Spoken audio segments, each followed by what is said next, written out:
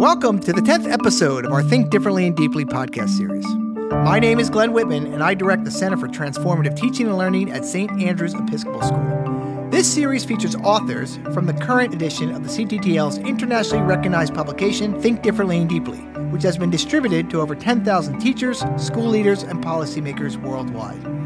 Today, I'm delighted to welcome Joy Reeves, class of 2018, and a former CTTL Finn Family Student Research Fellow, back to St. Andrews. She just wrapped up her first semester at Duke University. She contributed not just an article, but also a cartoon to Volume 3 of Think Differently and Deeply, both on the teenage brain. Joy's artwork has also graced the cover of the first two editions of the CTTL Science of Teaching and School Leadership Academy workbook. Joy, welcome back to school, and how you been? I've been great. Thank you. It's a pleasure to be here. Great. Fantastic. Well, I know this is probably not your first stop back into the Potomac, Washington, D.C. area since coming. I'm assuming you went to home first. Oh, yeah. But I need to know, what is the most obvious difference between being a first semester college student where only 3 months earlier you were still in high school? Oh, my goodness. I would say the scale of college was what struck me the most.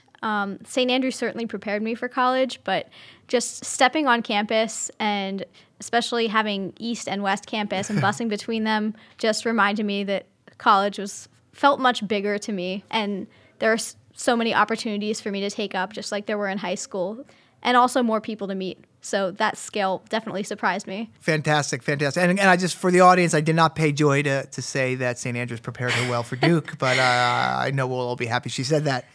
So much about the article you wrote for Think Differently and Deeply is about your journey as an artist. So I'm curious, have you been able to maintain your passion, your interest in the arts as in your first semester at school?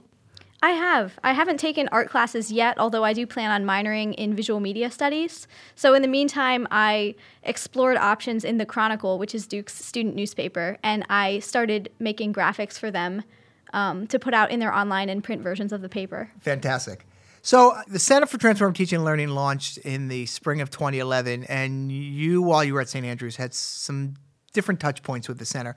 First of all, you expressed and applied for and were accepted to be a research fellow for the center. So I'm curious if you can reflect on that. What do you recall of being interest to you to do that, and from that experience working very closely with Dr. Keller, the head of research, and sometimes even you and I got to hang out. I know I was certainly excited by the word research. I had never conducted research before, even in surveys or within my school. So that was one of the reasons why I was excited about the CTTL. I also liked the cooperation between members of the CTTL team. I liked how the research fellows got to work with faculty and work with other schools even to collaborate on better teaching and learning. So that's what drew me to the CTTL. It was great to have you part of that team. You were part of the group that initially started looking at the issues around the daily schedule and the homework, and you didn't get the benefit from it, but we have a whole new daily schedule that you could probably say you helped get us to. So thank you very much. The focus of this podcast is the article you wrote for Think Differently and Deeply, which really was about your thinking about the student brain. So I'm curious, a couple things.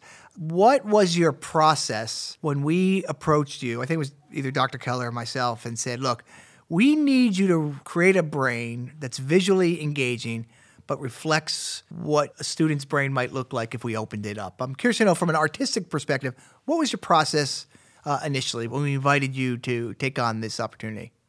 Yeah, so I was initially very excited because when you tell people that you do cartooning, some people don't understand how it can be used educationally and as a very legitimate communication tool for just about anything. So I was like, oh yeah, of course I'll do it, like playing it off. But on the inside, I was pretty gleeful that I could actually take comics, which I do anyway, and try to make one for the CTTL.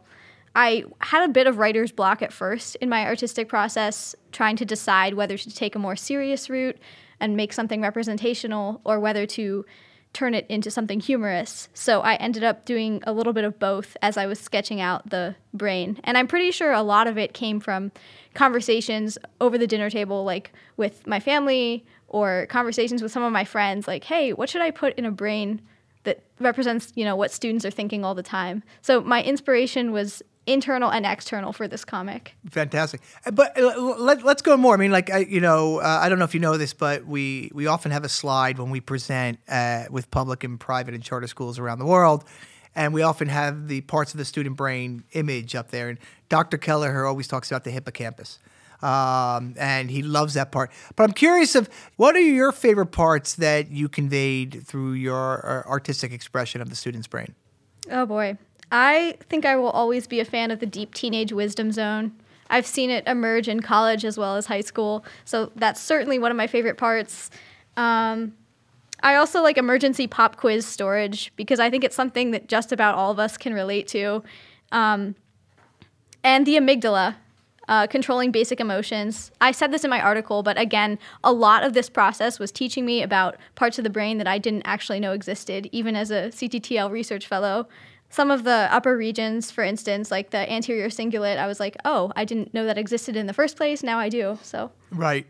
I'm just curious how you approached family dinner conversations, gave you some content and thinking with your peers. Did you interview them? Did you do any independent research around what a prefrontal cortex was? Or I'm just curious to know what other elements went into your process. So for the first cartoon I did, Parts of the Student Brain, a lot of it started with initial internet research and book research, looking up diagrams and trying to make mine accurate of the brain. But a lot of it also came from talking to my friends. They had a lot of input in this, like, oh, yeah, you should definitely include that, or, oh, maybe don't include that one. So I took their input as I was designing this. You certainly know this, the Science of Teaching and School Leadership Academy that we launched in the summer of 2017. Your Parts of the Student Brain was on the cover, and I'm curious to know, what's your reaction to that? You've seen it. 150 educators that year from around the world were looking at your artwork as the first touch point on their workbook for the week. It feels amazing to know that many people saw it, and I would hope that it gets everyone in the mindset of, the conference and understanding the student brain in some way. I was pretty flustered when I heard how many people attended and were able to see it. So I'm really happy to have been a part of that. Right. I think, though, in the future that this will be on T-shirts and whatnot like that. So, you were so good that first year we asked you to create a cartoon about the parts of the students. We actually came back to you, right, with probably less notice. And I think Dr. Kelleher in his great British accent said, can you do the parts of the educator's brain? So I'm curious to know how you felt about that's not the brain you live in every day. This is the people who you've been instructed by over the years. Differences in that experience, more challenging, easier, process differences. I'm just curious to know how you went about trying to capture what's in our brains, the adult brain at St. Andrews every day. It was certainly more challenging because it was something that I couldn't really base on any personal experience. Right. Nor could I talk to my friends about it. Yeah. I'll just say, if you want to be a teacher, we would hire you. I'll just go on record. I'm glad to hear that. There you go. I did learn a lot about teaching, though, because I decided to interview teachers with the help of the CTTL to help me better understand what they think should be included, because part of this comic was me not wanting to offend teachers by falsely portraying things that are not on their mind.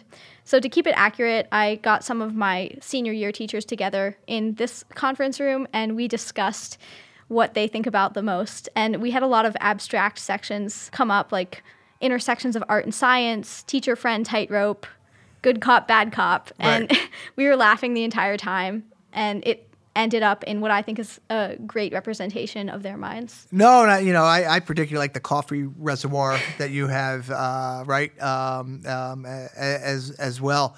And it was probably neat to sit around with your teachers to consider what goes on. Did anything surprise you that they either talked about or that you ended up putting in the cartoon of the Parts of the Educator Brain? Well, I don't know if I should reveal this, but I was surprised how much fear is involved, in the sense that teachers really want to make an impact on their students, and they want the classroom to be a positive experience. So a lot of what they revealed was that there's this dark side to teaching where you're afraid that you're not going to be received well in the classroom, fear of being boring, or the fear that no one's paying attention. And I think that just spoke to how much they care about us in the classroom, and I was struck by that. But of course, we turned it into something more comical and lighthearted. Right. So the audience obviously can't see it. So can you explain what the dark side looks like on parts of the educator brain? Yes. The dark side is illustrated with a small Darth Vader helmet for effect. And what stems from it is no one's paying attention, fear of being boring, and cathartic complaining about students, which we definitely laughed about. And it's just a section that exists in the back of all teachers' minds, but alongside sections like intellectual wormhole, hippocampus, yet again, the land of unanswered questions, and other tangents in teaching. Right. No, I always laugh at the subject soapbox, where I think all of us want to believe that our subject, so I teach history, I did not have the privilege to teach you, unfortunately, is the most important subject, right? I mean, if they only taught one subject in school, it should be history, right? Or it should be, as Mr. Simon would say, English. Mr. Sinclair would say science, right? He has. We would have Miss Kaufman would say mathematics. So I agree. We're all very territorial. And once again, I think you know this. So we just made our lives easier and put your second cartoon on the second edition of the Science of Teaching and School Leadership Academy workbook. One of the research strategies we talk about a lot that's gaining much more traction with educators from the youngest to the oldest is a strategy called dual coding, where if you're taking notes in class, taking them in a narrative form, but supporting them with an image, maybe even a cartoon. And I'm curious to know, has that been part of your journey is taking notes? I'm sure they make you take notes at Duke. We certainly made you take notes at St. Andrews. Do you find yourself ever jumping between, narrative note-taking and image note-taking, or do you, when you're in the classroom, is it more one than the other or just one? Yeah, I do find that I'm using images a lot to help me remember things. I know we've debunked the sole visual learner stereotype. Yes, you're breaking the learning style myth. I love it. You learned. But while we did debunk that a little bit, I do think that there's a lot to be said for images and in memory. So it's something that I try to incorporate into all of my notes. Even in chemistry, I'll make acronyms for words and draw out little pictures next to each one. And that way, when you're staring at a blank exam, trying to think of the answer, the image pops into your mind, and with it, all of the words that you need. Yeah. You were a highly successful student. You took a rigorous course load here. I think there's a video somewhere you said you took 5 APs. And your quote, which I laugh at every time I hear it, was supposedly that's a challenging course load. But you must have known yourself as a learner really well. So can you speak to that? I mean, how did you best learn while you were at St. Andrews is my first question. My follow-up is going to be, how'd you figure that out? So question one, how'd you best learn while you were taking this rigorous course load at the school? Well, I came into high school definitely knowing less about myself as a learner than when I left, but I would say a lot of it came from learning itself and having no idea what type of learner I was freshman year. And I figured it out over the years because you had to devise study strategies that worked for you. I realized I work best when I'm in an isolated, quiet environment and I can focus on words and images put together. What strategies evolved to be your go-to strategy? So you talked about quiet space and isolated space is pretty important.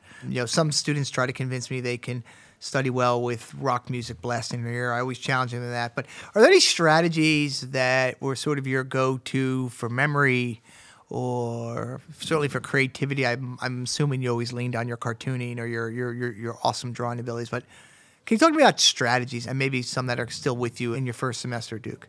Yeah, in terms of strategies, I think self-testing is very important. And I've learned to use that more and more, especially in college, because it trained me to actually problem solve and not just grasp big picture concepts. Although I do think big picture concepts is also important when you're learning a subject. I like to make flashcards and write out something very broad on the front of the flashcard and then include details and examples on the back so that I can look at the front and learn to associate it with how I can actually apply it to very specific ideas. So I would say self-testing, understanding big pictures, and then in terms of studying in groups, I like to first start on my own and then go find a group to study with so we can cross-reference each other's work and use that as a studying strategy. Right. Can you talk to me a little bit about what self-testing looks like for you, just so the audience understands how you're thinking about it in terms of a study strategy? Yeah, of course. I like to find practice problems in any way I can, even if it's just looking on the internet on Khan Academy or looking at what a teacher might provide. And no matter how pressed you are for time, I would highly recommend going through the practice problems and hiding the answers from yourself until you've tried everything possible to solve the problem. And then go back and look at the answer and realize that it's okay to make mistakes along the way. And then I use the answer key to kind of teach myself how to do the problem until I realize I don't need it anymore after doing several. That's a fantastic example. It's probably one of our go-to strategies, and even you mentioned using flashcards and using them even better is critical. Do you find strategies that you relied on in high school have carried over into the university world, or because of the nature of university, you've either added a new strategy or you threw one away just because it didn't fit anymore? That's a good question. It may be too early. Maybe your research design is you only have 4 months, but does what worked as a senior in high school go with you to college, or are there adjustments in your strategies as you approach your academic responsibilities at school right now? Mm-hmm. I know we talked a lot about active reading in high school and the CTTL.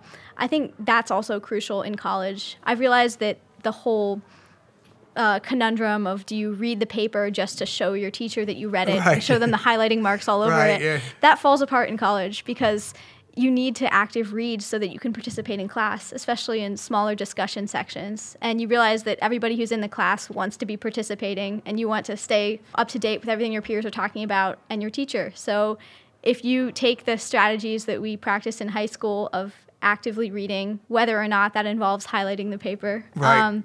Let's just not just highlight the paper, though, right? Right. Yeah.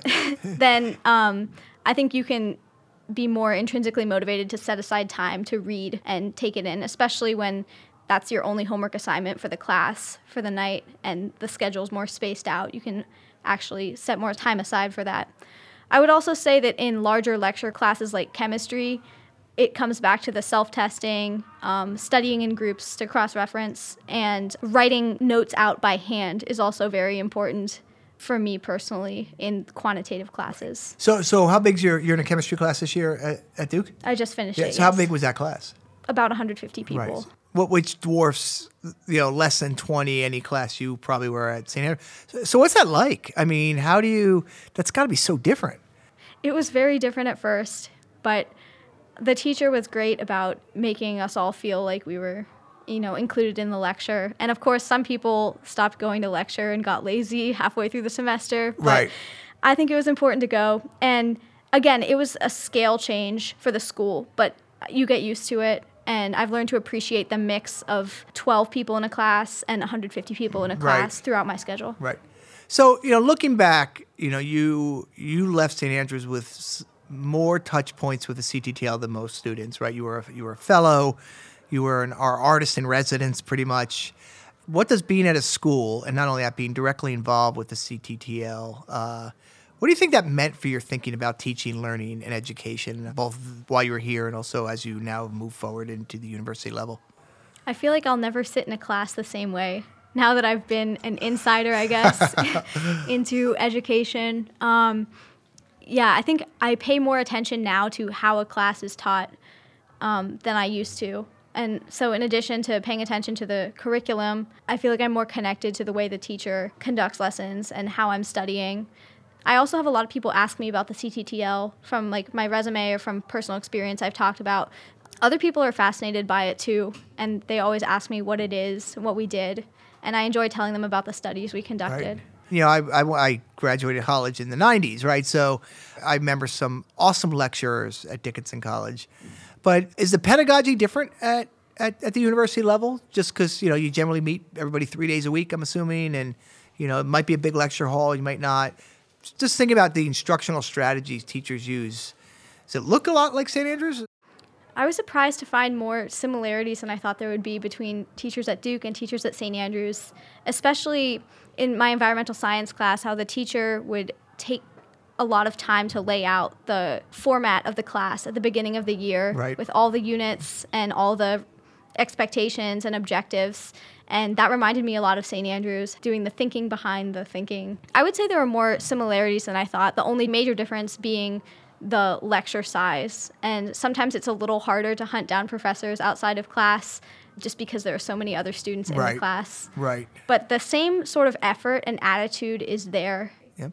Is there anything in terms of getting yourself ready for college study you might have done different, or you might have felt we could have provided you from either the research side or just the experience side before we sent you off into the wilds of Raleigh, Durham, North Carolina? It's not that wild. I get it, right? There's no animals running loose down there. That is a good question. I think that the timeline for a lot of writing, like essays, is much stricter in college, not just Duke. So while we were taught very well how to write essays, a lot of it comes down to the character that you've developed over 4 years and how much grit you're willing to put into a late night or a late couple of nights. But when you're surrounded by friends who are going through the same thing, adjusting to college, then you find you're more motivated to stay up and go the extra mile with a tight timeline. And I know that in a career, you're also going to have a lot of deadlines. Writing an essay in a week will be nothing if you're in a very strict deadline career. So I feel prepared for the content of college more so than I am prepared for the timelines and deadlines of college. Right.